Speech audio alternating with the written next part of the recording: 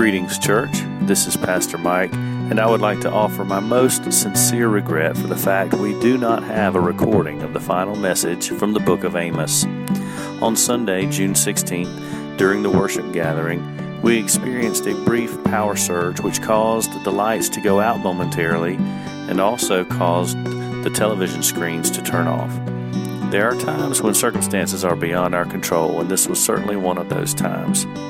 I know many of you were present in the worship gathering to hear the message live, but for those who were unable to attend, please accept my apologies. I look forward to seeing you all in person this Sunday for worship.